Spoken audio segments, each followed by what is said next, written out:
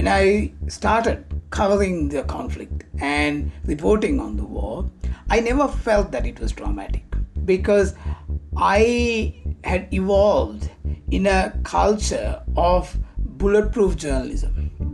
That was the culture that existed in Sri Lanka. You used to talk about the physical impact, like being caught in the crossfire or whatever, but you never spoke about being emotionally affected by it. Amantha Pereira started working as a journalist 20 years ago. In 1998, he wrote for the Sunday Leader, a weekly English-language newspaper in Sri Lanka. As the paper's defence correspondent, he covered the Sri Lankan Civil War, where the government fought the insurgent Tamil Tigers mostly in the north and east of the country. Defence correspondent was a coveted job. It came with risks, but Pereira says no one at the time, journalists or editors, was thinking about how the disturbing, often violent events of the war affected the reporters covering them. It was almost accepted that the journalists who covered the war were not normal. That they would get angry, that they were going to be these angry people inside editorials who would, blow fuses at the slightest provocation. In my case, much more than the anger, I now realize how it was manifest in me was that I became more isolated.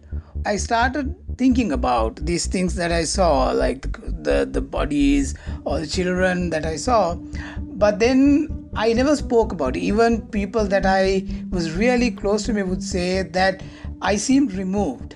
This was especially true soon after the tsunami, when I spent a considerable amount of time in the disaster zone. This was at the end of December 2004. Officials say over 30,000 people died in Sri Lanka as a result of the tsunami.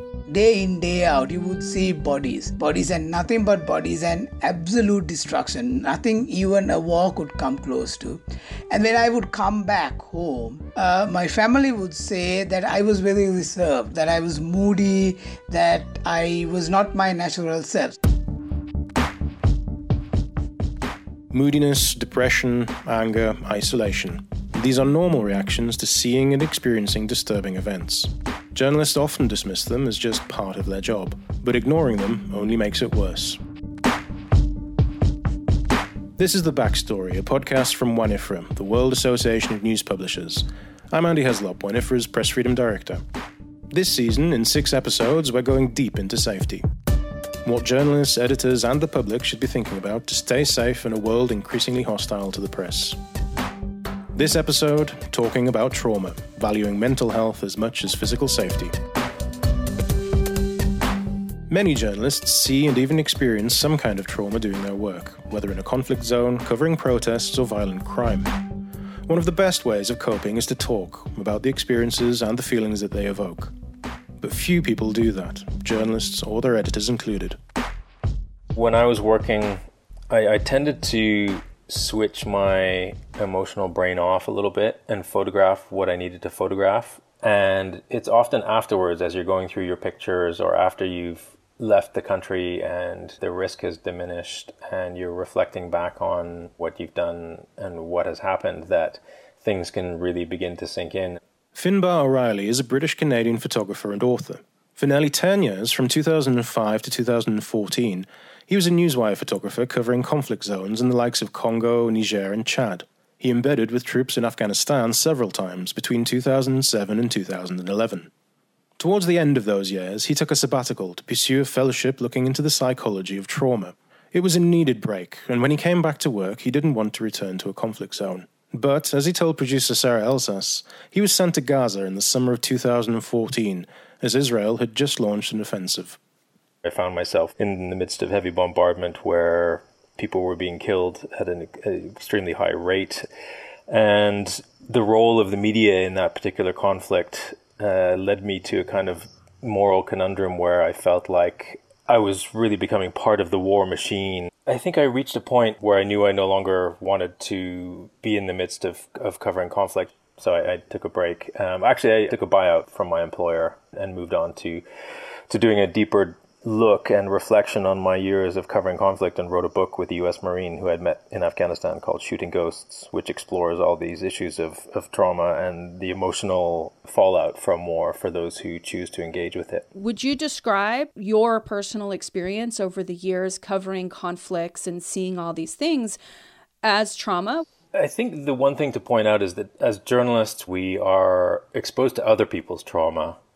At the same time, though, journalists, to do our job well, we have to be very empathetic and be able to relate to people. So I think on an emotional level, exposing yourself to other people's suffering and their trauma repeatedly over time can have a numbing effect or a depressing effect, and can have an emotional impact on us as journalists as well. What were some of the things that, led you to needing to step back and take a break?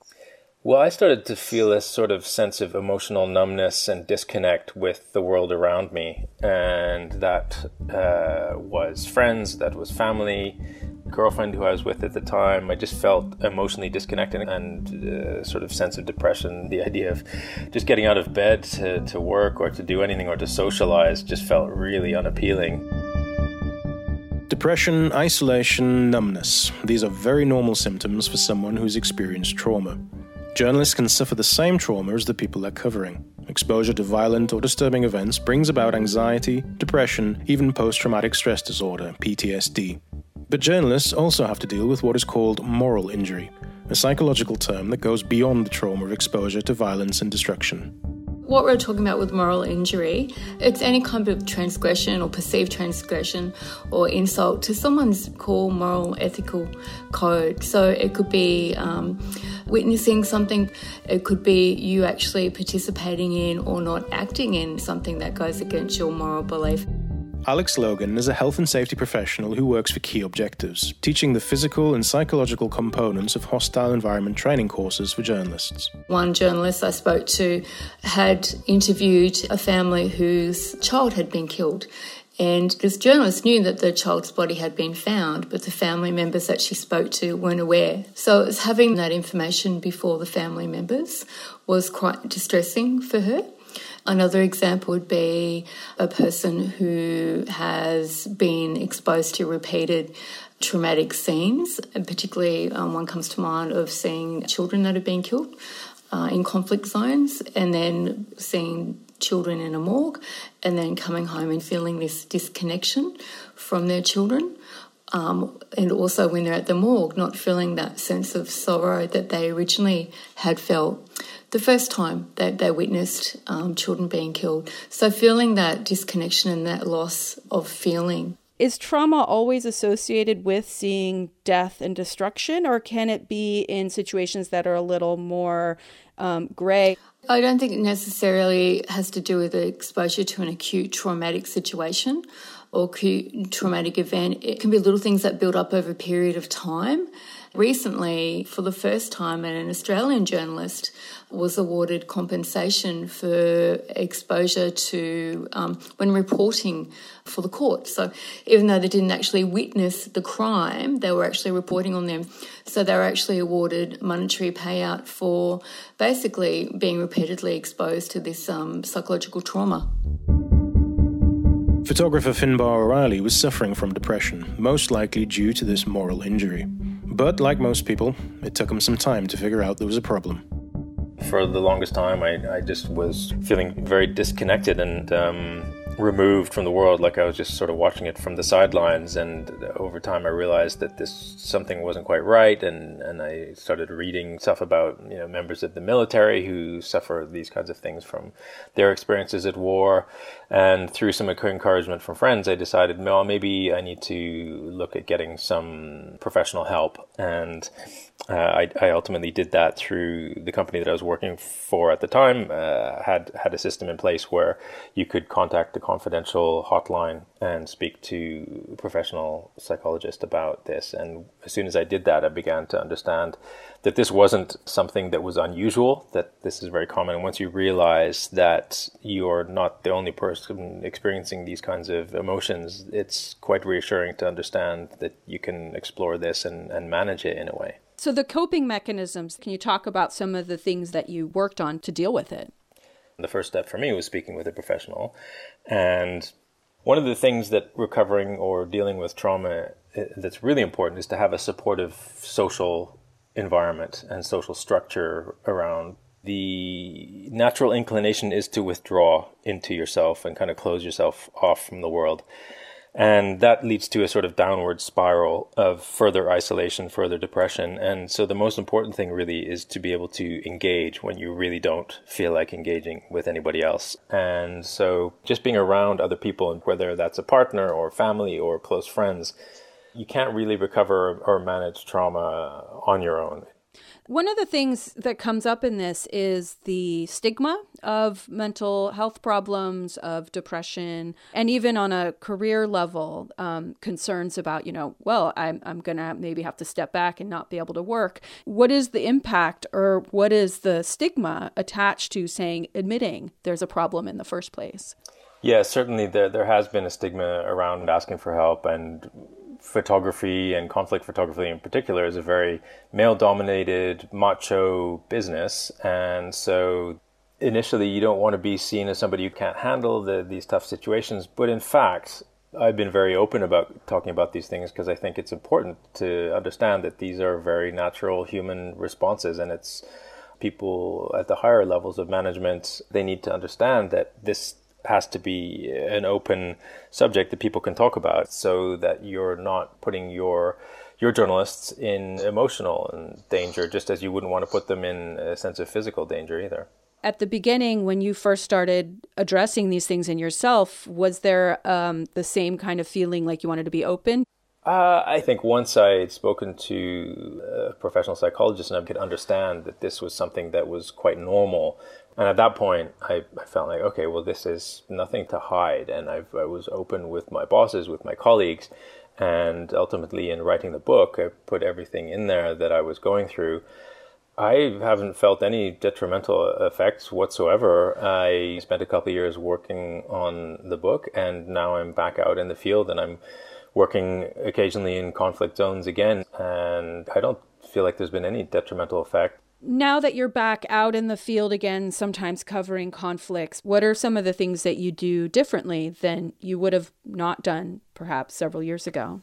Well, I think it's very different working as a freelancer and working for a newspaper. I suppose it's a different kind of photography in a way than a newswire photographer would do. I'm able to a large degree pick and choose the assignments that I want to do and feel comfortable with, and I feel like there is a payoff, a balance in terms of the risk to return ratio, which I didn't always feel in some of the work that I'd maybe done previously. And then I also make sure to come back to a comfortable and safe environment afterwards and take a rest. Which wasn't necessarily happening before. Exactly. What are the kinds of things that you think that editors and managers should be on their own looking out for if somebody's not upfront about these sort of things? What are the questions they should be asking before somebody goes out and after, especially when they come back?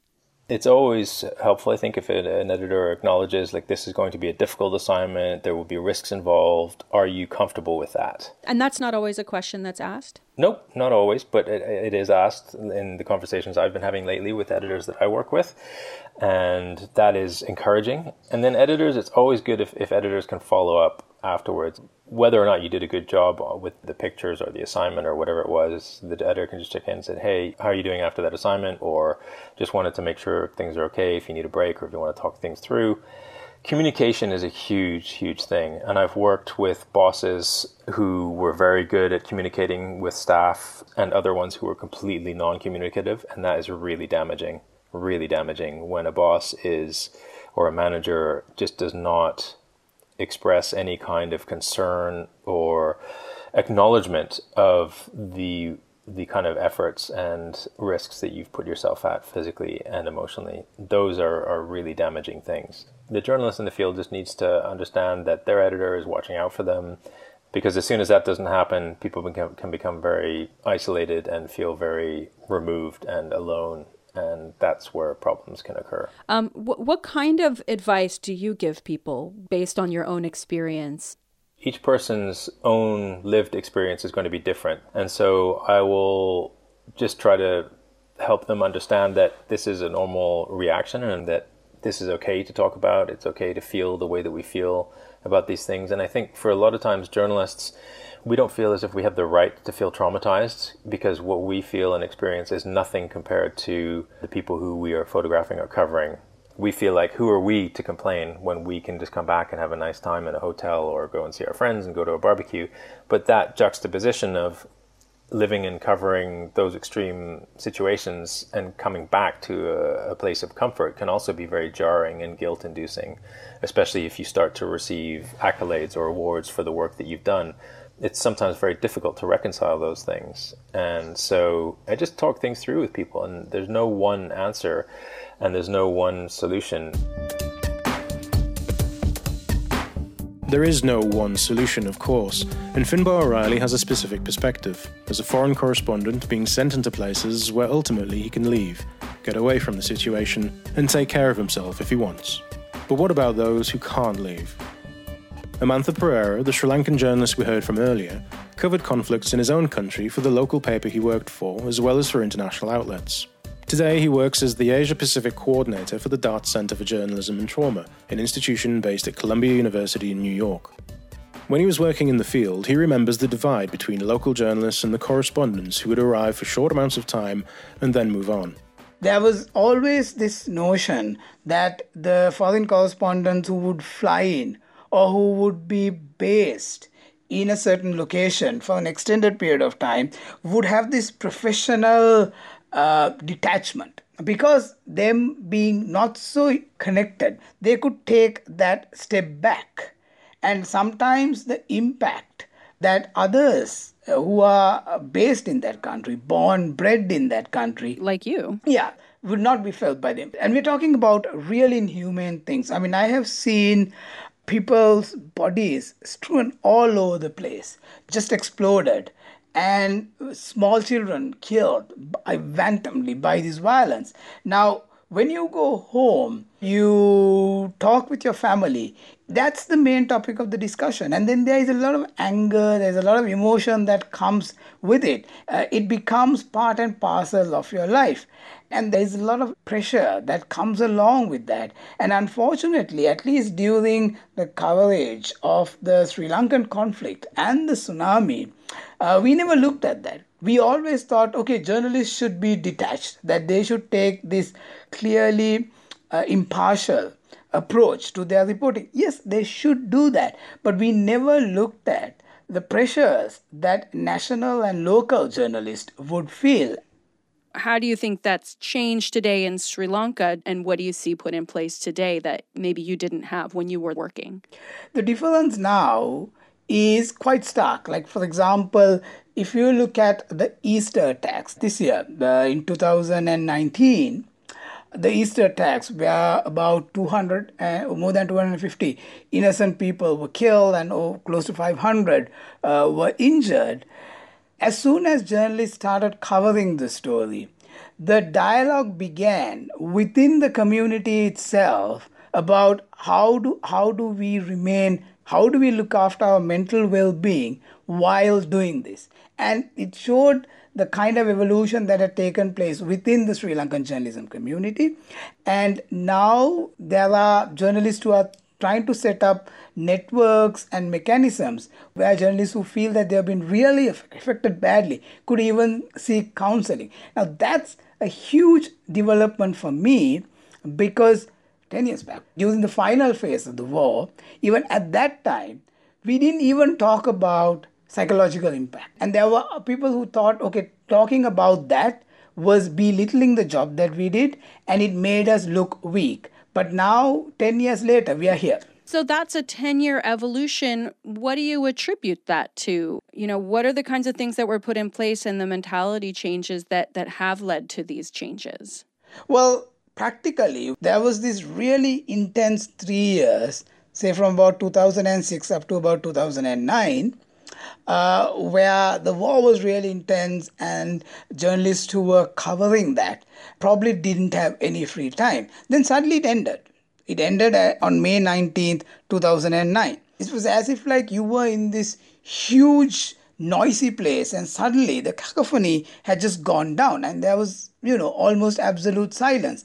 And then some journalists, some photographers started reflecting on the work. The conversations were mostly private, one on one, but there was a conversation.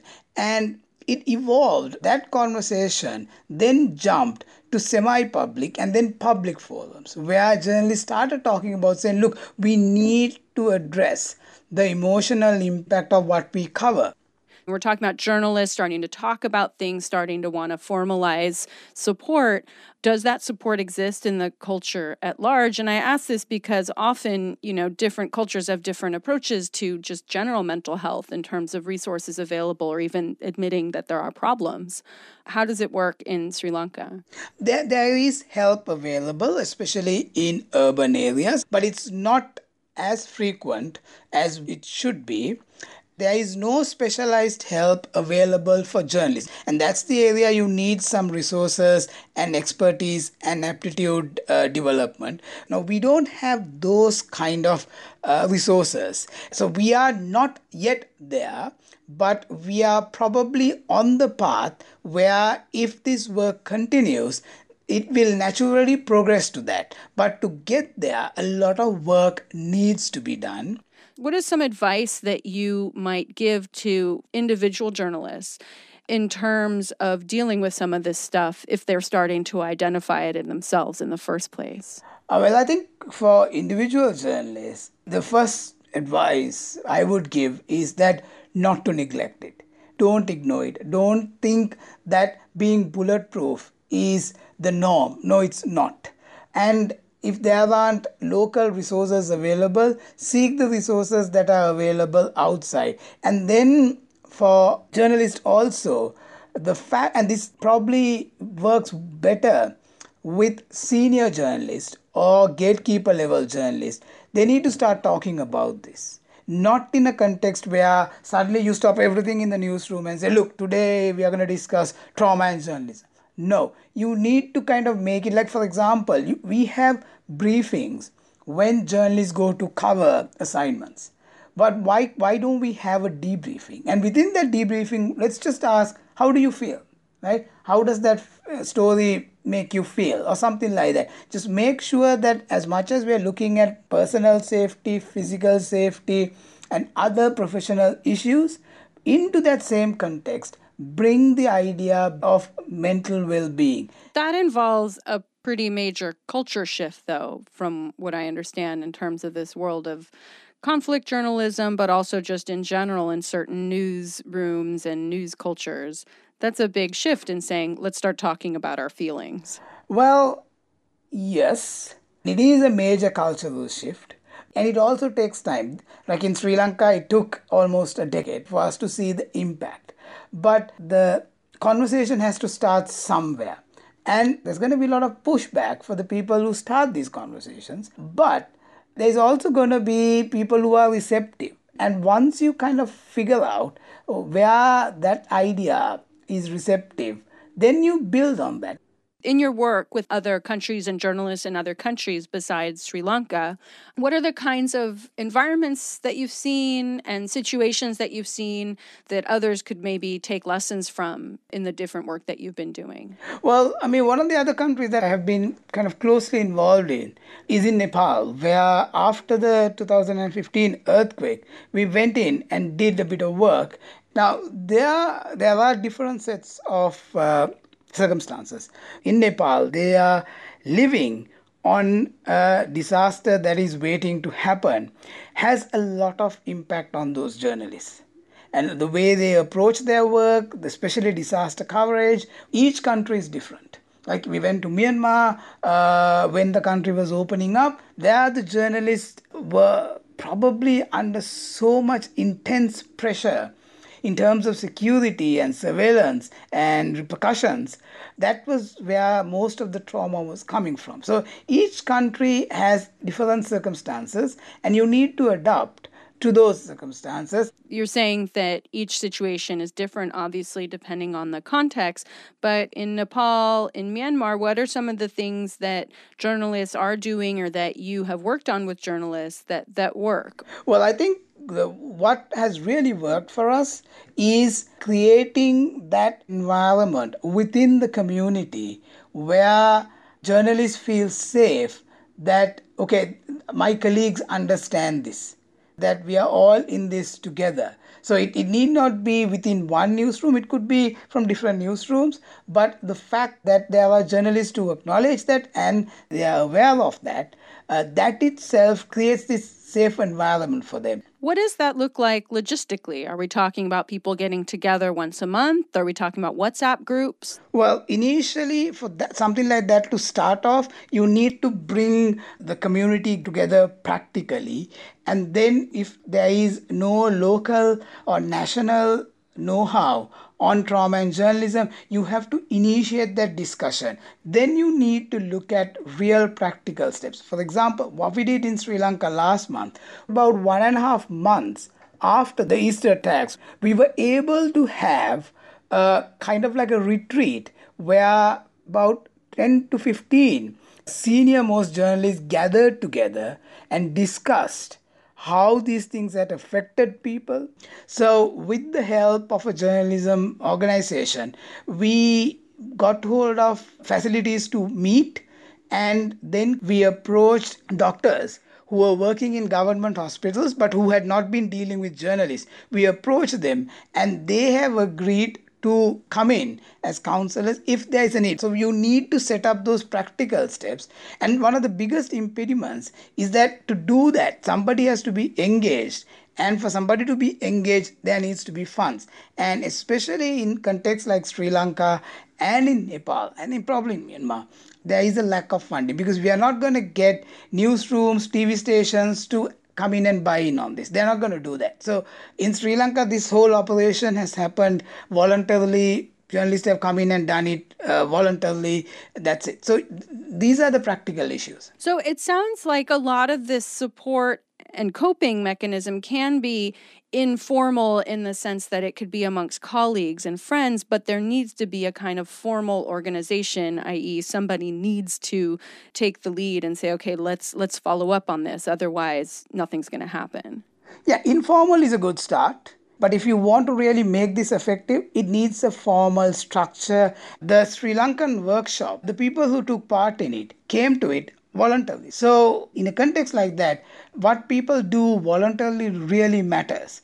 And then one final thing that I just wanted to add is that wherever we come from, whether we are going from Sri Lanka to Indonesia or we are going from the US to Nepal, don't try to impose. That doesn't really work.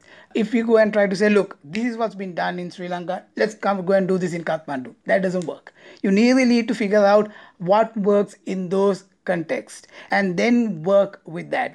Although, on the flip side, it sounds as though the fundamental is talking and being open about experiences, and that cuts across everything. Yes, the key there is that how do you get people to talk about it?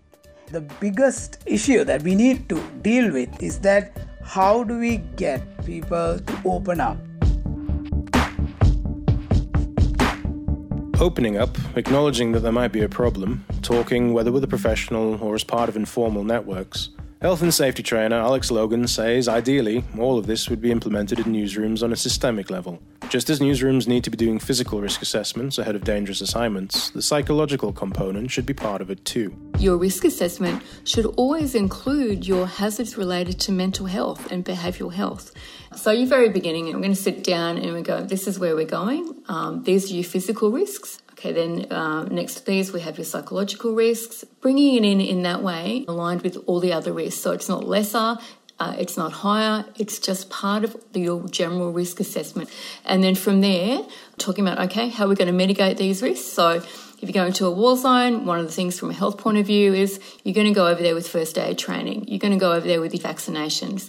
It's the same for your mental health. So you're going to prepare, you're going to talk about the situations that you may possibly get into. So talking about what their moral codes are, what's driving them, and how there could be a conflict between what their professional requirements are and their moral code of conduct. This seems like very personal conversations that you'd be having with the boss, essentially. How do you encourage people to do that without say, feeling like they're going to reveal too much about themselves or even perhaps put their careers at risk?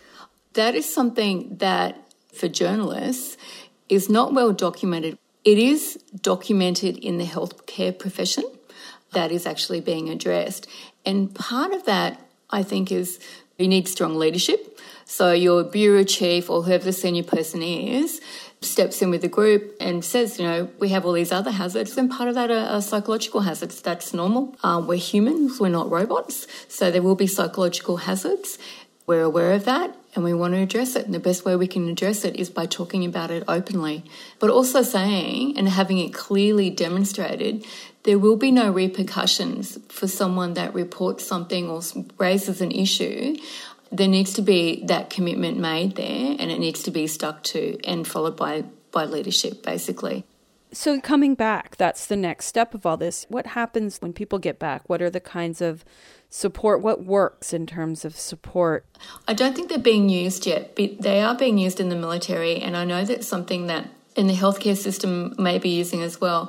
But you have basically psychometric tools which you can use when someone comes back, a Likert scale, and they can give a rating of the type of moral injury exposure that they felt that they've had, or symptoms that they've had, and they can be used as a tool to look at any possible areas that may need work on, to help the person talk about it a little bit more, open it up. That's potentially a useful tool for a newsroom to say, hey, come back and systematically everybody fill out these forms, see where you are on these scales, even if you're not necessarily feeling it. Yeah, I think that you may feel that you're okay, but then when you actually circle and you look at the different answers and someone looks at them in the picture with you and goes through them, what you may think is normal behaviour, you actually realise talking to someone else that actually that's not quite normal to feel that way.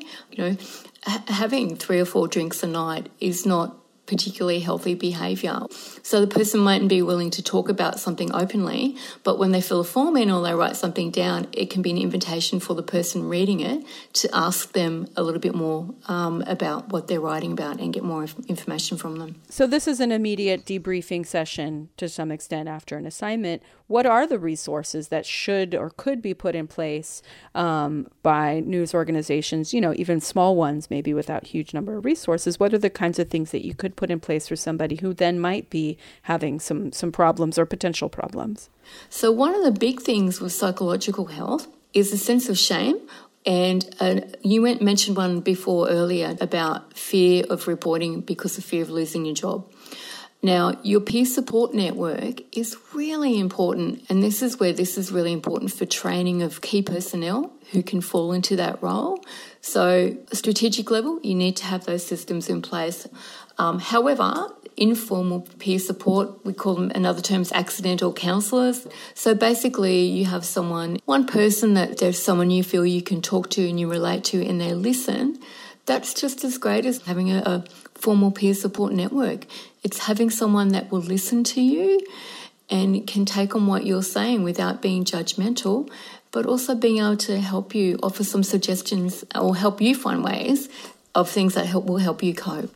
One question that comes up in a lot of the risk assessment in general and the looking at safety and security is the difference between staffers and freelancers, where staffers have more job security, maybe more confidence that if they are more open, it's less likely they're going to get fired, whereas a freelancer feels like you need to, not shake things up because you might not get hired.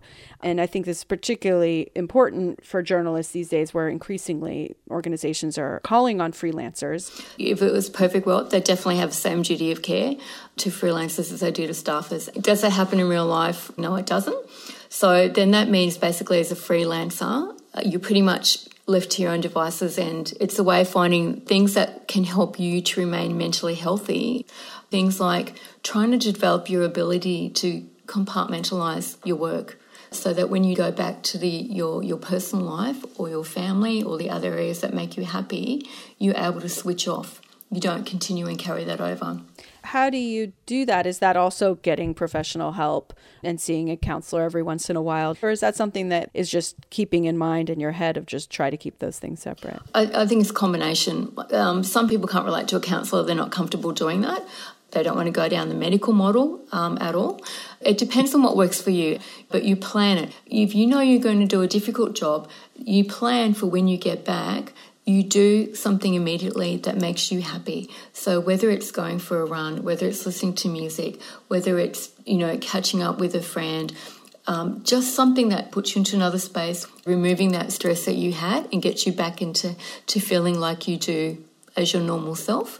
Another way, like you mentioned, is having counsellor support or having, a really good friend, a colleague, someone that you can talk to that can relate to you and just listen, just having someone to listen to. It seems like what you're talking about, trauma, it's about coping and it's about not letting it get to you on a very deep level. It is. And it's about talking about it. If you keep something inside of you, it just builds up. And there's this wonderful Aboriginal belief. When you talk about something, your words carry away the problem on the wind. And I often use that example when I'm talking with clients and with patients about the healing ability of talking. And just actually talking about something is a huge step forward.